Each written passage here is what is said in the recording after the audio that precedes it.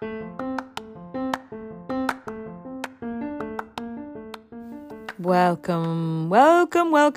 Hello, and welcome to another episode of the Sketch Therapist Podcast. It's the podcast that improves your sketch life. I'm your host, Roisin Cure, and today I'm going to tell you a little bit about a sketch that didn't go so well, followed by a sketch that went rather better. I hope you enjoy it. Well, I guess not all sketches go as well as you might like. I was in a pub on Friday and I was tucked away into the corner and I was getting on with my sketch, which didn't turn out at all, although I still have hopes for it, and I'll explain why in a second. And whilst I was enjoying painting my coffee and the little tulip that leant over it, it was all going okay, I suppose.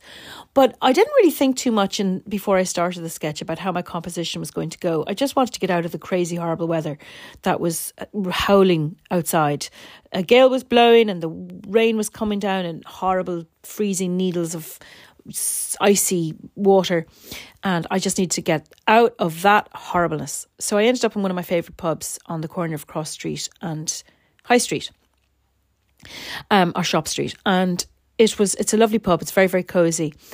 So 3 people came to sit at the table next to me. There was a lady and there was 2 gents, and one of the gents was very quiet and one of the gentlemen was very, very chatty and loquacious. I think that's the word, isn't it? Loquacious, I think.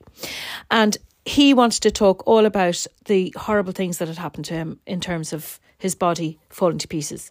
So we heard all about his pains and his ailments and his overall terrible, terrible state.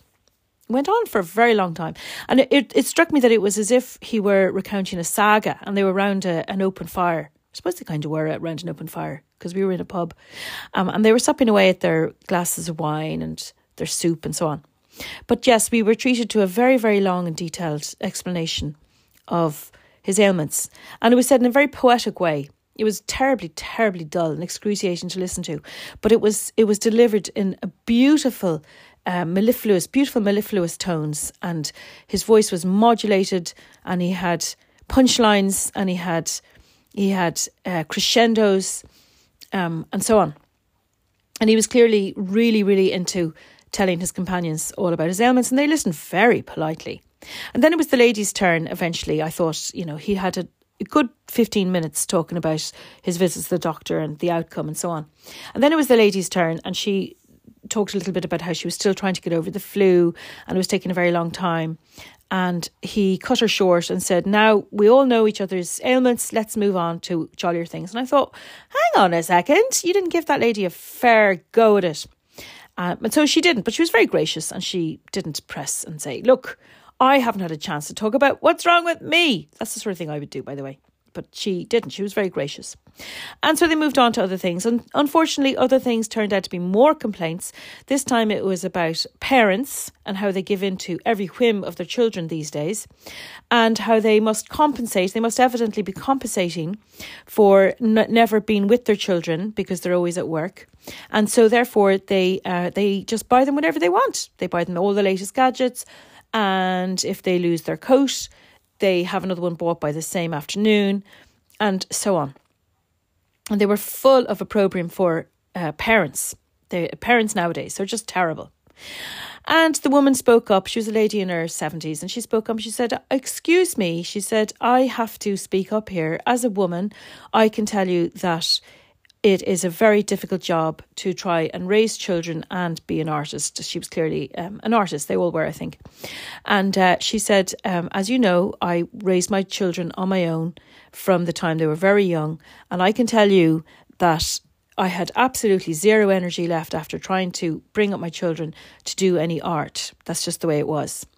And I thought, my goodness, well done, lady, for standing up for the role of a female. But no, the man insisted. He was quiet for a couple of seconds, but then he went back to his theme and went back to how with 2 parents working, children didn't have a hope these days. And I thought, well, wasn't it nice for you that back in your day of rearing children, if you had any, you were able to raise your children without having to have more than one salary? Because nowadays, I'm afraid, in Ireland anyway, you need to have either one enormous salary or you need to have 2 above average ones. Otherwise, things are just too tight.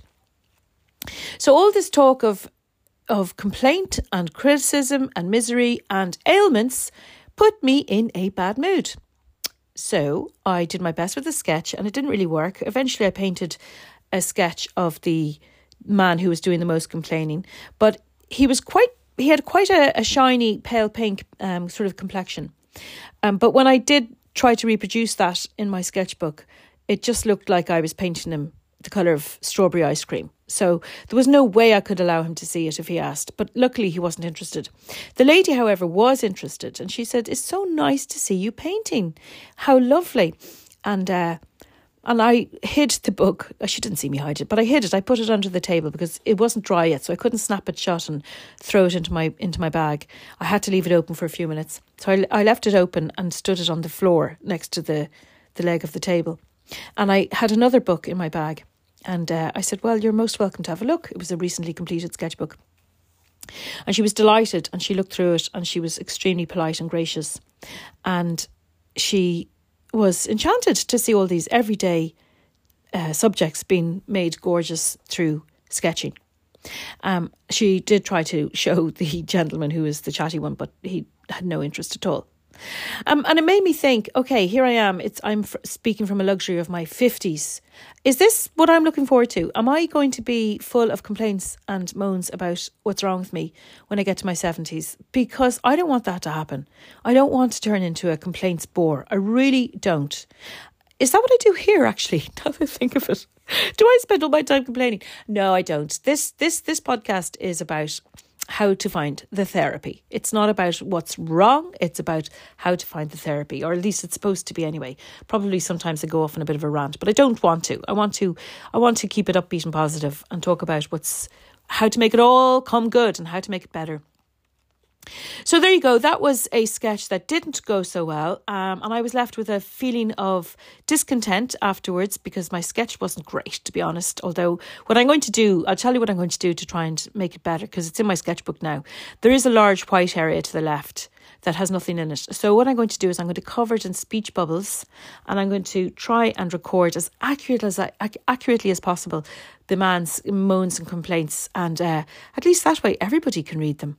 And then he'll get sympathy from the whole world. The next day, I did another sketch and it went really well. And I was in a great mood. So there you go. You can't win them all, but if you win most of them, you're doing pretty okay.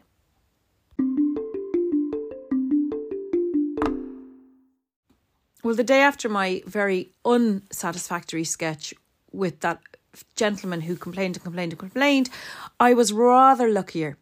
I drove down to Kinvara, the little village that's a few miles down the road from where I live in County Galway. And I parked up on the street and I found that there was a lovely view. It's very simple. It was just literally a view of the street rising up the hill and twisting away from me. And on the left we had some green buildings, kind of a dark forest green, and we had some creamy buildings. And they were 3-storey high, each of these buildings. And they had pitched roofs and chimney stacks with chimney pots sticking out the top.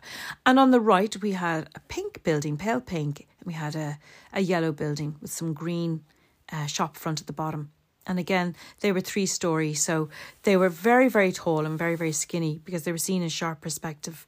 And I figured that would be a really nice little subject, a nice little composition for the students and for myself, really, because I always start with what I like first. And then I go on to, do I think the students would get a kick out of it as well? And they always love to learn different aspects of drawing perspective. So I do my best to bring them something that is kind of doable. And in the end, it was a challenge for them, but they all did a really good job. It does take a little bit of practice, but they all did a good job. So the thing about perspective is you can go to a book like Stephanie Bauer's, the Urban Sketching Handbook, Perspective Techniques or Techniques in Perspective. I'm not sure the exact title, but I was going to say one of the best books I've read on perspective. It's actually the best book I read on perspective. Not that I've read many, because I'm a little bit lazy when it comes to academic study in art. But I did have a look at Stephanie's book. In fact, I read it from cover to cover, and it really is excellent. It really, really is excellent. So I highly recommend that if you want to take a more academic, nuts and bolts approach to perspective, which is probably the best way to go about it. But if you're a little bit on the lazy side, and if you're a little bit on the unstructured side, which I'm very unstructured when it comes to art, then I just like to wing it, really. I like to wing it. I don't exactly wing it. I'm very careful with my angles.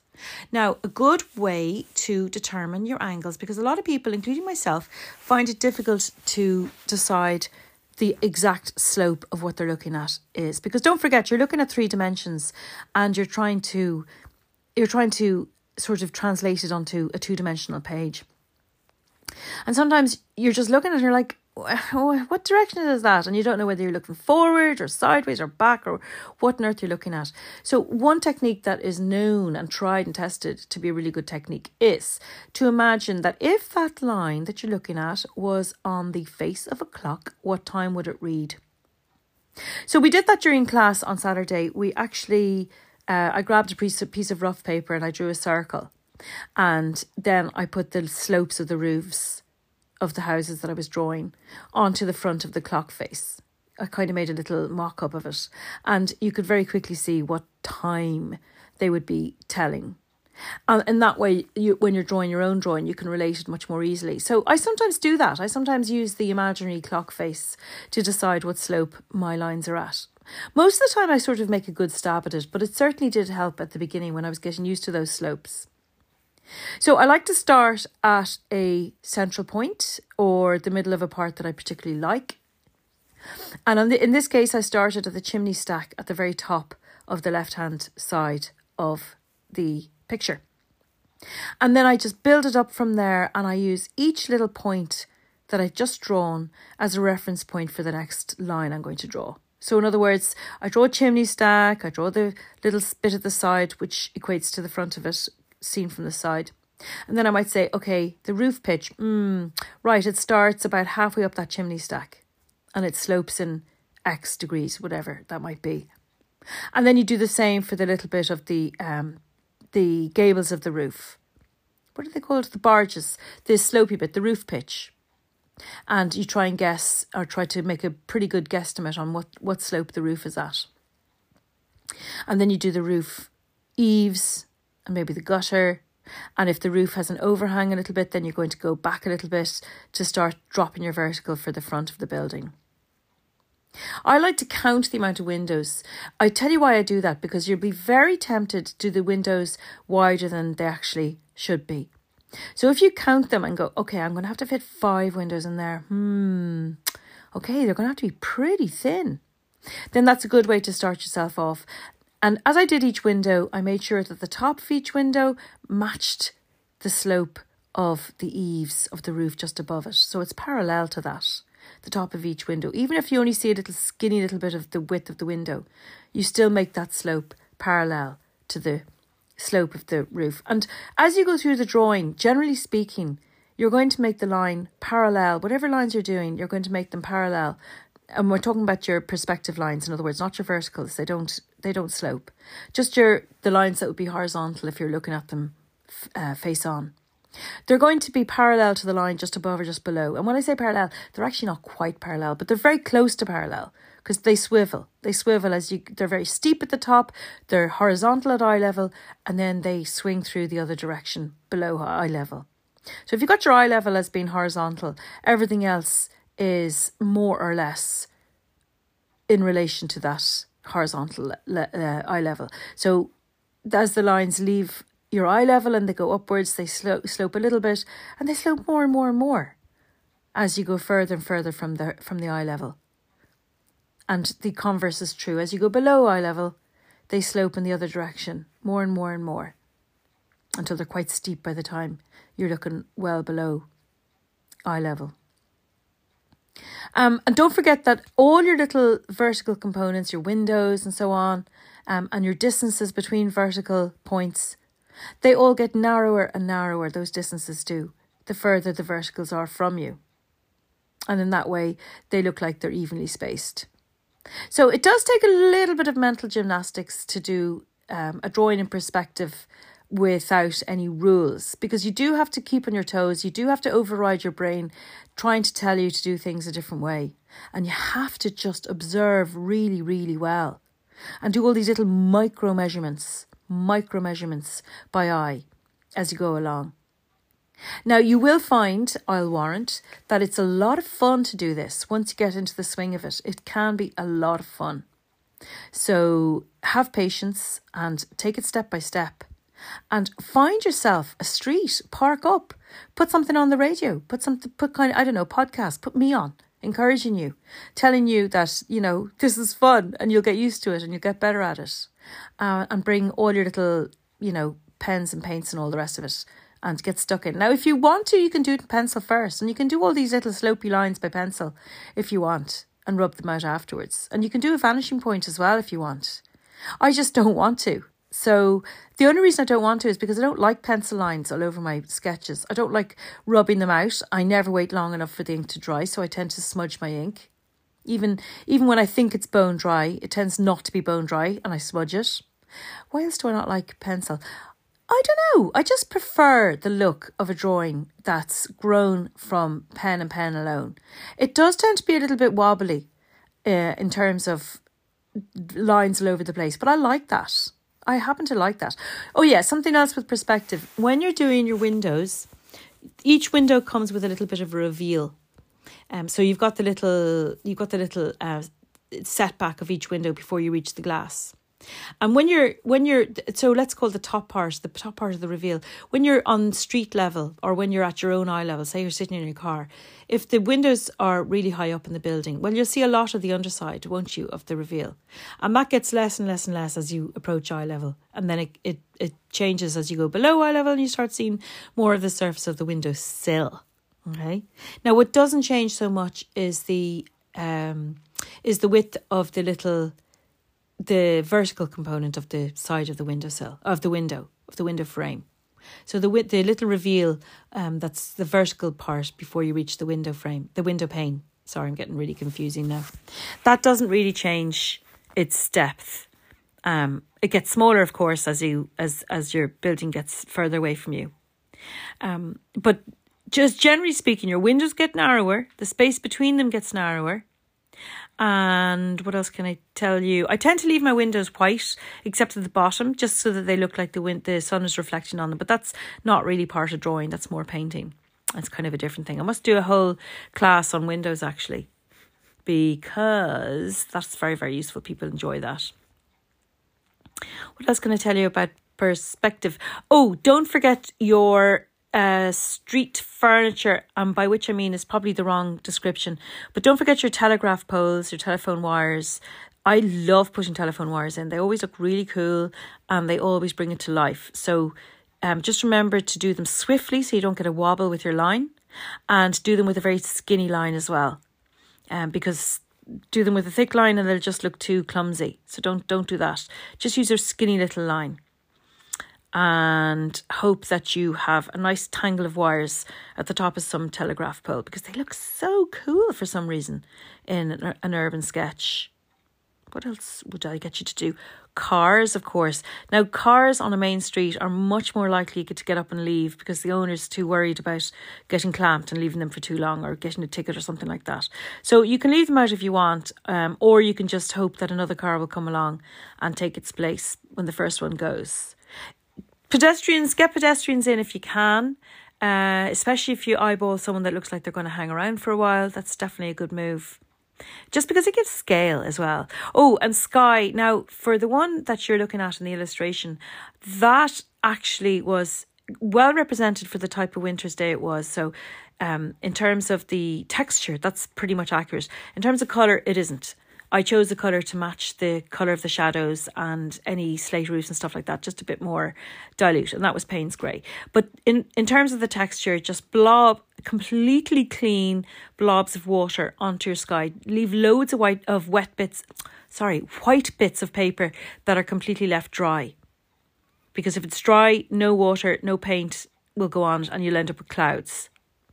So what you want to do is do a few little white blobs and then make some very, very dilute sky colour, whatever sky colour you're going for. I quite like Payne's grey mixed with a little bit of French ultramarine. And make it very dilute. So lighten it up with some water on your palette and then just drop it in. Drop it into the wet patches on your sky. And don't be tempted to smooth them out with your brush. Just let them sit there, blotchily. Okay? And when they're dry, and have some faith, and go off and make a cup of tea, and when they're dry, they will look like the prettiest sky, the prettiest winter sky. So that is definitely a technique that you want to get really well versed with and practiced with. Don't forget that your buildings will probably have a sunnier side and a more gloomy side. So look out for a side that's going to need an extra layer of colour on it when the time comes to paint. Windows, I'll just briefly say, nothing to do with perspective really, but windows are very well represented by dark Payne's grey or Payne's grey mixed with phthalo blue on the bottom of the pane and then allowed to remain completely pure white on the top. So that works really well for that. Chimney pots, if you're lucky enough to have chimneys in your scene, don't leave them out. Chimney pots always look lovely. And that's it really. Can't think of any other pointers for perspective. All I can say is there's a couple of classes on perspective on my website, roshancurry.com, and you might give them a lash because once you get your hand in, once you get your eye in, you'll find that it's great fun. The challenge is really, really good fun. So give that a try.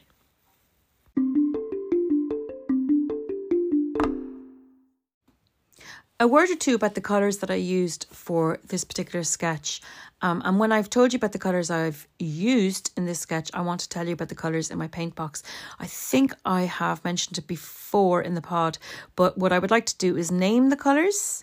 And again, I've done that before, but I'd like to add what I really find they're useful for. So let us try to talk a little bit about the colours I used and why. I only used, I'm going to say 4 colours, but we'll say 5 really because one of them can be divided into 2 separate components. And the colours I used were Green Apatite Genuine by Daniel Smith. You could just as beautifully use Aquarius Green by Roman Schmal. They're both rich, lovely olive greens and both very granulating. So they're as pretty as a picture. So that's one of my greens. Then the yellow green, the sharp yellow green on the right hand building, I used yellow and I dropped in phthalo green and let them swirl together and make a wonderful lime green. But I didn't mix them on the page. I let them sit distinct on the page. Now you do have to mix a bit of yellow in with the phthalo green because you will find that it's just too jadey, turquoisey if you don't mix it with a bit of yellow. So that is the yellow and the phthalo green making a lovely acidic lime which counterbalances the sludginess of the Green Apatite Genuine really nicely. The yellow I used for that was Quinophthalone Yellow by Roman Schmal and the phthalo green is by Roman Schmal as well. So that's, we'll say 2 colours even though the yellow green is made up of 2 colours in it by itself. Then for the slate roofs and for all the shadows I used Payne's grey, so that's easy enough, and anything metal. Anything black, so the shadows under the car, I darken them up as well. Then I used a very dilute Payne's grey for the sky, so same again. And then I made a very light pink for the pinky building on the right. And I used Aquarius Red, doesn't matter what red you use. Aquarius Red is a beautiful rich pinky red by Roman Schmal. But you can use anything, you could use alizarin crimson. Or you could use magenta, lots of different colours. The point is you're going to mix it with a kind of a burnt sienna to make a brick, kind of a brick colour. Okay, and for the bottom part of that pink building, you're going to do it quite concentrated. And for the top part, you're going to do it very dilute. And you can always add the tiniest touch of yellow if you want, just to take the coldness off the pink. But I wanted to go for a kind of a slightly warm blush pink rather than the strawberry ice cream pink that it actually is. Okay, so keep it nice and dilute and it should work well enough for you. Oh, I also use Payne's grey for black. So the black sign with Guinness written on it attached to the pink building and the food menu sign, I think it is, on the right hand side of the bottom. That was done in a concentrated Payne's grey. And then finally, I used a kind of a rich orangey brick, same as the pinky red colour actually, just that red Aquarius red mixed with burnt sienna. And then I mixed that in different proportions for the chimney stacks, the brickwork and the chimney pots. And it all looked very, very nice. But the point about it was, by sticking to just 4 main colours, I avoided a clash because, you see, the thing about Kinvara is it is very richly coloured in general. It is a very richly coloured building. So, or street, I should say. It's a typical rural Irish fishing village, and the houses really, really shout out at you. So there you go. That's the colours I used, and I do recommend, if you're doing anything with an awful lot of colour in it, choose a few colours that are going to look absolutely smashing together. Maybe choose one or two colours that you actually can't get away with not using for two of your main colours, and then just choose whatever you want. You could go close to the original colours that you see, but you don't have to. You can go completely off grid as well if you want. Okay, so let's talk about the colours in my actual palette, and I'm going to tell you on row 1 I have Payne's Grey, I have Payne's Grey followed by Phthalo Blue, followed by French Ultramarine Light, and then I have Cherry Quinacridone Red and Aquarius Orange and Quinophthalone Yellow. And then on the other side I have Cypress Burnt Umber, Burnt Sienna Monte Amiata, Yellow Ochre, Aquarius Green, Sap Green and Phthalo Green. All by Reuben Schmal. And then in the middle I have Mineral Violet, I have Magenta, and I have Aquarius Red, all by Reuben Schmal. And then the last one I have shoved in there is Green Apatite Genuine by Daniel Smith, which is completely superfluous because I already have Aquarius Green. But who can get through the day without Green Apatite Genuine? It is just the most cute colour in the universe. Now, what do I do with each of them? Well, let's start with the first one. Payne's Grey is brilliant for black, for greys of any hue, depends on how much water you mix with them, and any dark blues. It also, mixed with Phthalo Green, it's absolutely stunning for a sea colour. It is a wonderful shadow colour. It has a wonderful darkening colour. It is a wonderful hair colour mixed with a tiny dot of Cypress Burnt Umber. And very, very dilute. It can be perfect lick of sunshine in any situation, in cold spring weather or any situation like that. The next one's Phthalo Blue. I'm getting them mixed up the whole time with French Ultramarine Light. Phthalo Blue is a lovely rich blue, and it is very useful for, I don't really use it very much, but it's useful anywhere you're going to need a nice rich blue, and mixed with Phthalo Green, it gives a marvellous turquoise as well. It's all the turquoise you need. Then the next one over is French Ultramarine Light, and that is very versatile. I don't really use it mixed with purple so much, but I do use it mixed with Payne's Grey because it makes a great denim colour that way. And also mixed with Phthalo Blue, it makes a lovely sky colour. Now the next one is Cherry Quinacridone Red, and this one is very, very important because I mix it with Yellow Ochre to make really nice skin tones for white people. So it depends on your concentration, and you could also use it for people with a little bit of a darker complexion. Just you have to obviously increase the amount of Yellow Ochre into the mix, or you can use a bit of Burnt Sienna into the mix as well. But the thing about Cherry Quinacridone Red is it gives a lovely warmth into any skin tone at all. It's not a bright, shocking pink. It's not a cold pink. It's a very warm, delicate pink. So it's really invaluable when it comes to skin tones. It took me ages to find that colour. Roman was sending me all kinds of pinks and reds, and it was only when he sent me that one I was like, that's the one I want. He kind of knew, actually. He was like, I know the one you want, before he sent it to me. Anyway, next to Cherry Quinacridone Red, I have Aquarius Orange, which is just the most gorgeous clear burnt orange. Oh, I love that colour. It's absolutely beautiful. I use it for so many things. I use it for brickwork. I use it for people with red hair. I don't know. I use it for loads of things. I also use it mixed with any reds because I'm not crazy about just red left flat on a page. So I like to break it up a little bit with some Aquarius Orange. Then the only full pan I have in my set is Quinophthalone Yellow, and the reason is I use that yellow. Oh my goodness, I think I've gone through 2 full pans in the last year anyway. The reason I choose that particular shade of yellow is because I mix it with Phthalo Green to get lime. I mix it with Aquarius Orange to get a sort of a tangerine colour or a sunshine yellow. What else do I mix it with? I guess I mix it with Yellow Ochre and then make it very dilute to make a honey colour for buildings. And I mix it with all my greens to change the colours of my foliage. So definitely it's a really, really versatile colour to have as a mixing colour. And of course, it goes without saying, used neat, it's absolutely brilliant as well. And then onto the other row, we have Cypress Burnt Umber, which is brilliant in skin tones and it's brilliant in hair colours. It's also brilliant mixed with Payne's Grey for really nice warm grey. So I recommend that there. Then we've got Burnt Sienna. Oh, and also I find that Burnt Umber is invaluable when it comes to painting wood as well. Then next to that, we've got Burnt Sienna Monte Amiata. I don't know what the Monte Amiata is. I've said that before, I'm sure, in the pod.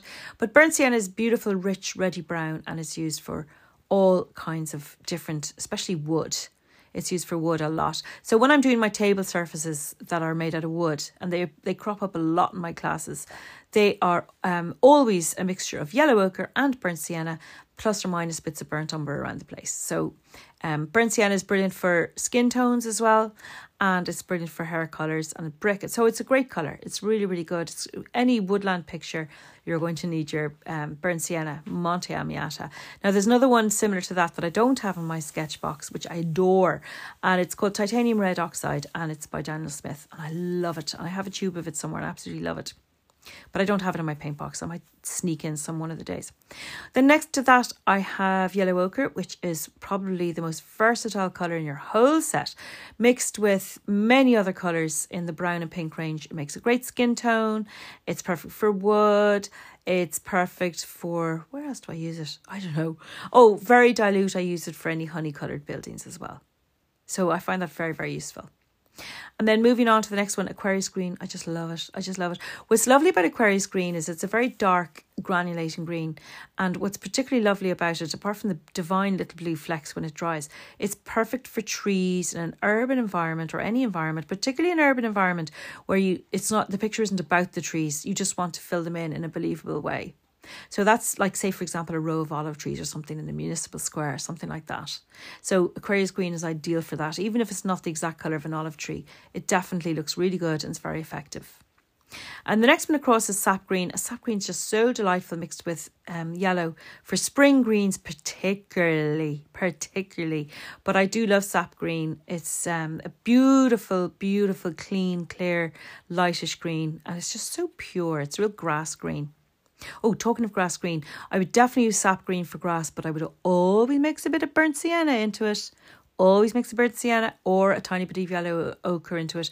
You need to take that sharpness off the green to make it believable, even in the height of summer. And then last but not least, we have phthalo green. Now, phthalo green is a very dark blue green and it's transparent. And I tell you what, you wouldn't use it on its own very much unless you're painting a swimming pool or something like that, or unless you're looking for a turquoise something or other. It's very, very intense and very blue-green. But mixed with yellow, it's absolutely divine. Makes a fabulous lime colour. Mixed with Payne's Grey, it makes a beautiful sea colour off the coast of Cork, I always think. That gorgeous sea colour.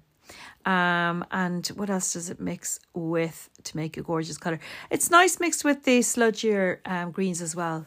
The Aquarius Green and the Green Apatite Genuine. And then down the middle we have Mineral Violet. I use that quite a lot these days, partly because I just like it, partly because it's granulating, but I just think it looks really nice in some of your shadows. It can look fab. Let's Sit In with the shadow can look really, really amazing. Magenta is brilliant for mixing with orange to get a really nice scarlet red with a little hint of something slightly maverick in it as it swirls around. So I do love my magenta, and I wouldn't be without it down the middle row. So the space down the middle of the paint box is supposed to be where you put a travel brush, but I personally like to put an extra row of paints in there. Now, a lot of the paint sets that I sell come with Opera Rose by Jackson's, which I think is a Sennelier colour. Now, that's an absolutely brilliant shade of pink. It's a really hot pink, and it suffices for, if you mix it with Aquarius Orange, you'll get that lovely hot red as well. So magenta and that are very similar. And then Aquarius Orange was also by Reuben, and it's beautiful, dark, pinky, rich red. So that's very, very useful as well. And then, as I say, once more, finally, last but not least, Green Apatite Genuine. It has the same applications as Aquarius Green, as in municipal trees or greens that you want to do a large area of, but you don't like any other shade of green, that kind of thing. So there you go. That is my paint box, the colours of my paint box, and I do supply them. I do supply a box of 12 Roman Schmal paints, into which I always put an Opera Rose so that you can mix really hot reds, because I think you need that extra one. It's always a struggle, isn't it? Can I make do with 10? Do I have to get 12? Do I have to have 24? Do I have to have 36? Well, personally, I think about 21 is more than enough. What am I saying? That's 12 plus the next. That's loads. No, not 12. Maybe, I'm sorry, not 21. I'd say more like maybe 16, something like that. Again, it depends on your paint box. You can get bigger paint boxes where you can fit all manner of colours in it. That's exciting too. I do miss certain colours. I miss not having Naples yellow in my paint box. And yeah, there's definitely a few colours that I'm missing. I might do a revamp one of these days and see what happens. But for right now, that's a fantastic range of colours because it's ideal for the urban sketcher. So my colours tend to be very, very bright because you can always sludgy them up yourself. Apart from my sludgy greens, everything else is quite bright. So that's the curated set of colours, minus the middle row. That's the curated set of colours that you get if you buy your Roman Schmel paints through me. That is the Roisin Cure palette. So I hope that's enlightened you a little bit on the colours that come in the paint set and the colours that I use absolutely every day.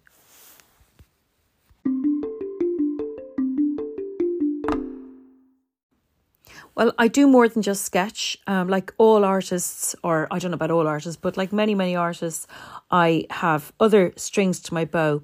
And I just wanted to tell you a couple of them. You guys know that I'm a comic book artist, even though that has mostly happened in my head.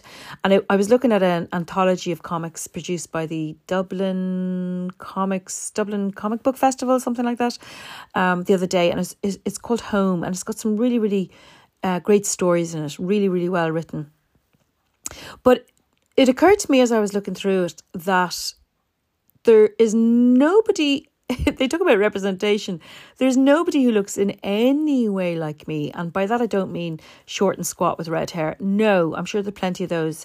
I mean middle-aged woman with a family who has a slightly different take on, I suppose, life, because I've got a different perspective. I'm much further along than most of the authors of the comics that are in any of these anthologies, which is kind of cool. I mean, the girl who wrote Persepolis, so that's Persepolis in an Irish accent. I don't know why I think I'm so cool. Just because I went out with an Iranian fella for a few years and they pronounced Persepolis, Persepolis, I think. Could be wrong on that as well. Anyway, her name is Marianne Satrapi. Again, I hope I haven't got her name wrong. But she did Persepolis, and it's just the most magnificent book. But she's definitely middle-aged by now. So fair play to you, Marianne. But no, I would love to write a comic about, not quite sure what I'd put in it. Made the dinner again today. Did a load of laundry. Got quite a lot into the light-coloured load. Went back up again to get a second load on. Not sure anybody wants to read that one. Threw Reuben's ring for him. Let him in the door for the 15th time. I think I can probably do better. But yeah, comics are brilliant. And I have another book in the planning, which is a comic book. And the next one is not going to be published by any publisher. It's going to be published by moi. And I am so excited about it. And I will let you in on what it's going to be about once I have the mock-up done, because if I don't get the mock-up done, it's highly unlikely that I'll get any further than that first stage. But I have identified, I'm not going to say publisher because it's a printer. I've identified a printer that I like, and I've identified a size and a style and the number of pages, and I have most of the content. I just need to curate it and put it together in a nice, attractive way. So there's that. So comic books is one thing, and little books, and of course I write books, but that's not what I'm here to talk about. Today I wanted to tell you about a fabulous thing that I stumbled across just before Christmas at the Dublin Comic Books Fair up in Stoneybatter or somewhere like that. I don't know, Donabate? Somewhere on the Lewis anyway. In the direction away from town, from Houston Station, because I went up to it for the day. It was great. Really, really enjoyed it. I could have spent a lot longer there. I thought I'd been in and out, but I wasn't. And I could have spent much longer there. And I met a very fantastic young man there called Liam Farrell. And Liam makes these absolutely stunning stamp art, rubber stamp art. And he planted the seed in my mind to do something similar. And one of my very wonderful students, Gina, was good enough to source and send me a packet of those square rubbers that you can make into stamps with a slightly controlled hand and a lino cutting tool.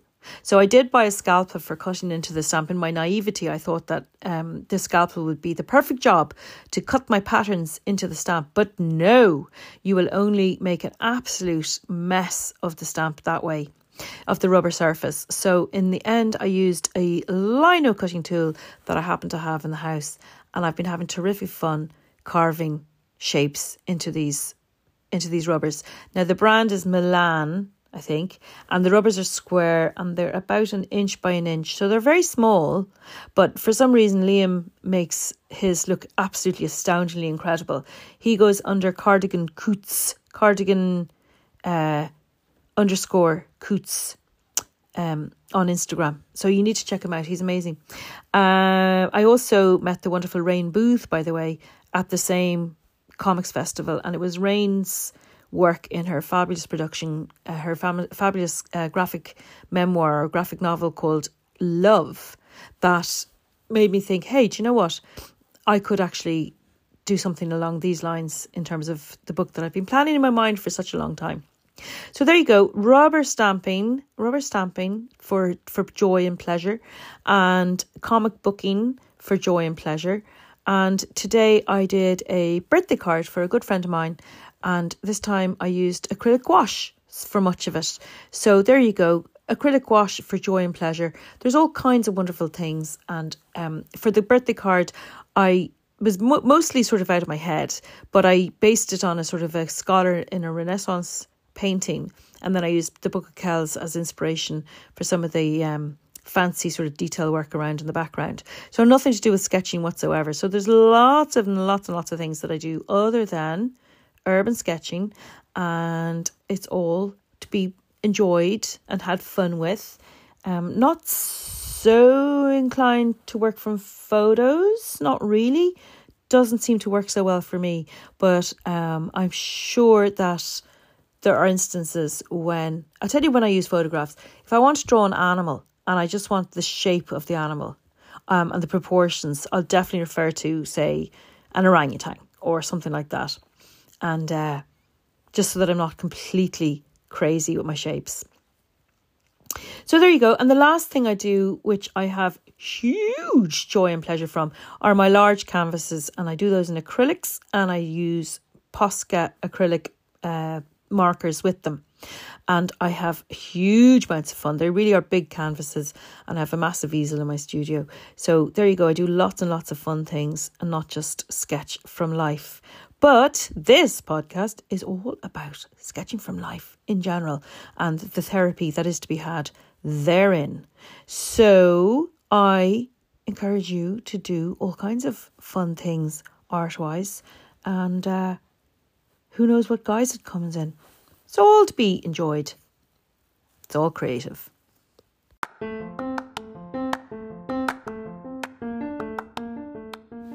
Well, that brings us to an end of another episode of Sketch Therapist. Well, what did we learn today? We learned that I can be an awful old curmudgeon, eavesdropping on people over whom I should not be eavesdropping at all, and how I am not very good at perspective, but I muddle along and enjoy myself thoroughly in the process. I've given you some tips and hints on how to choose colours for a paint set that's going to work pretty well for you. By the way, I am completely out of stock in those particular paints at the moment. I have sent a message to Roman saying, please Roman, can I have some more? So it remains to be seen when Roman gets back to me, but I would like to have them in stock in the not too distant future. Of course, you may always purchase my Urban Sketchers Galway, which I don't have in stock at the moment, my Urban Sketching Handbook, Drawing Expressive People, which I have somewhere in my studio or somewhere in the house and I can't find, so I can't sell it at the moment because I can't put my hands on it, so I must take that off my stock. I do, however, have plenty of copies of Dublin in Sketches and Stories, and I think that's a brilliant book. I am very proud of it. I think it's brilliant, and I think you really should get your hands on it. It's not just a great way to get to know Dublin City, seen through my eyes, but in a very, very personal way. But much more than that, it's a really nice story into the history of Dublin, recounted by me through the words of my brother, who is an absolutely riveting historian when it comes to telling stories. So I think that you'd really like Dublin Sketches and Stories. I don't know if I've told you before, but it's a great big heavy coffee table book. It's well worth it. It's a chunky book, and it make a really substantial gift for someone. You really won't be disappointed with that particular book. So there you go. Paints, books, anything else? Classes. Oh, I should talk to you about my classes. Saturday and Tuesday continue apace. Saturday's 2 p.m. GMT, and whatever takes my fancy, whatever I think you'll like. Same as Tuesday. Tuesday at 7 p.m. GMT. Again, whatever takes my fancy, whatever I think you'll like. And Wednesday mornings at 10 a.m. GMT, when all the good folk on the west coast of the States are all sound asleep. I apologise for that.